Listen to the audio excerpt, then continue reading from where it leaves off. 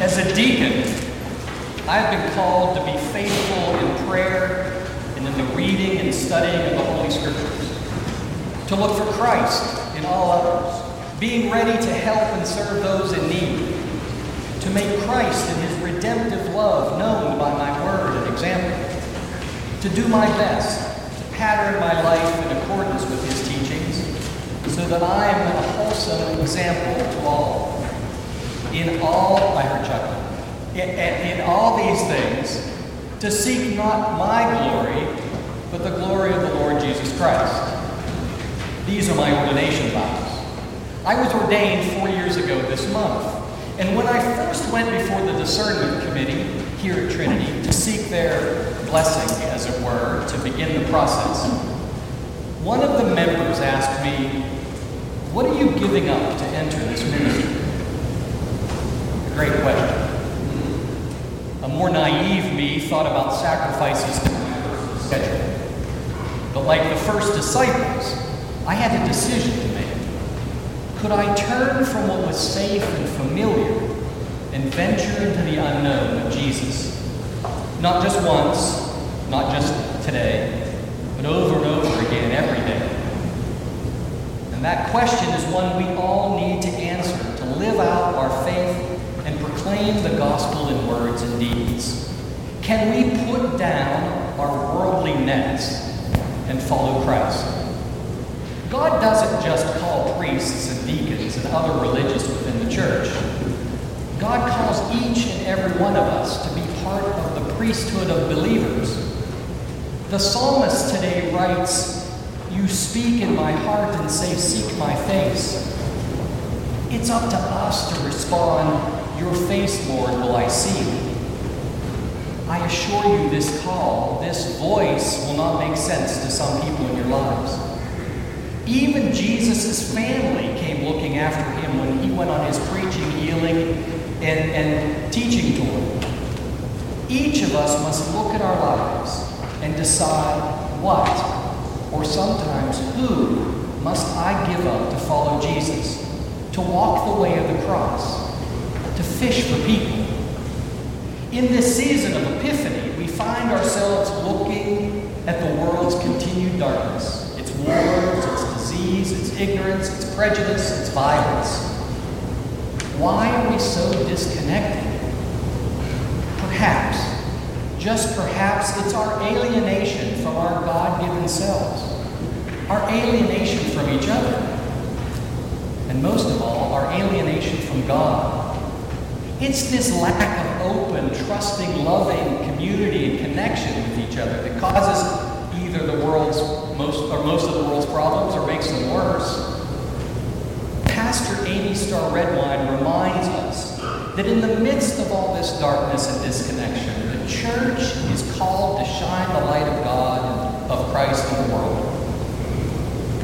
We are invited, no, commanded, to be a part of God's intention to pull the world's desperate peoples into one interconnected and interdependent family, one kingdom of heaven, one beloved community, one people of God.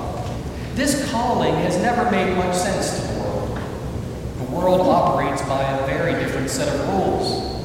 Okay, sometimes it may not be always dog eat dog out there, but the world does seem full of look out for number one and quid pro quo.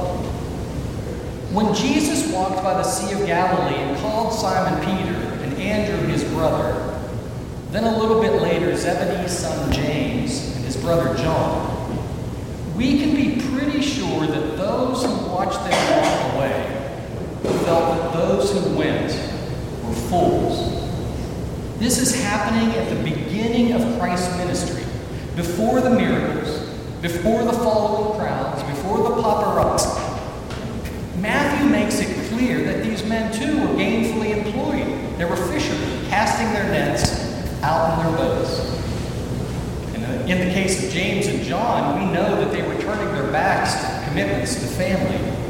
They left their boat and their father. For what? To fish for people. What does that even mean? But God invites us to make the same decision, To follow Jesus requires us to hold lightly the things we know, the comforts of our relationship and our knowledge and our stuff, and open ourselves to being transformed and to join in the work of transforming the world.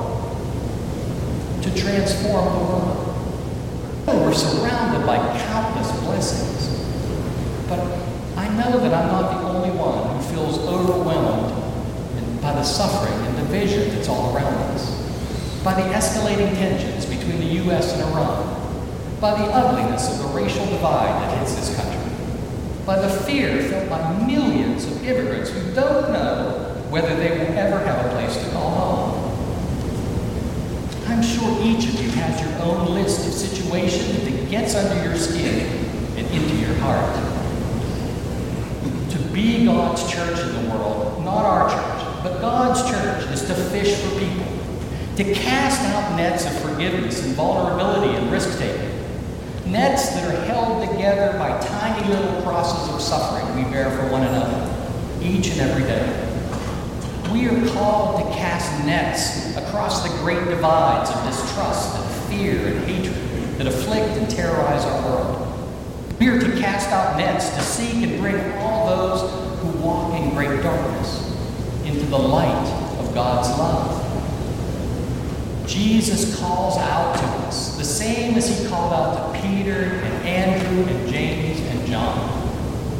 We too are called to a ministry of connection, a ministry of casting nets of love and forgiveness towards all God's people, a mission of shining the light of God's love on everyone.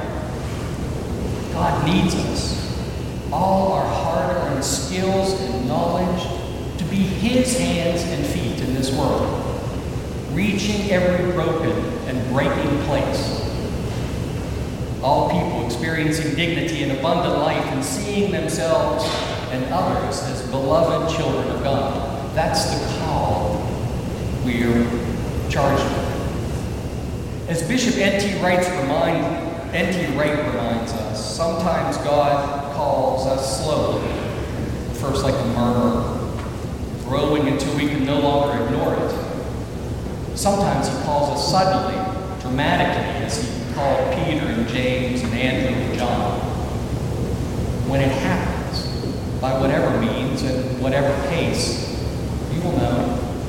Jesus has a way of getting through, and whatever we are engaged in, whatever nets we are mending, whatever fish we are catching, somehow we'll be sufficiently aware of his presence and the call to know what we're being asked to do.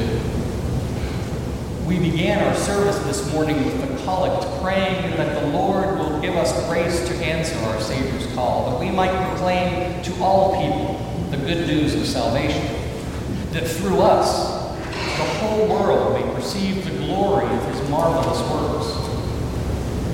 Are we prepared to be the light of Christ? Are we prepared to let Christ's light shine through us? Let us give a resounding yes. With God's help, we embrace this call to transform the world with the light of Christ. Let's cast out our nets. There's transforming work to be done. Amen.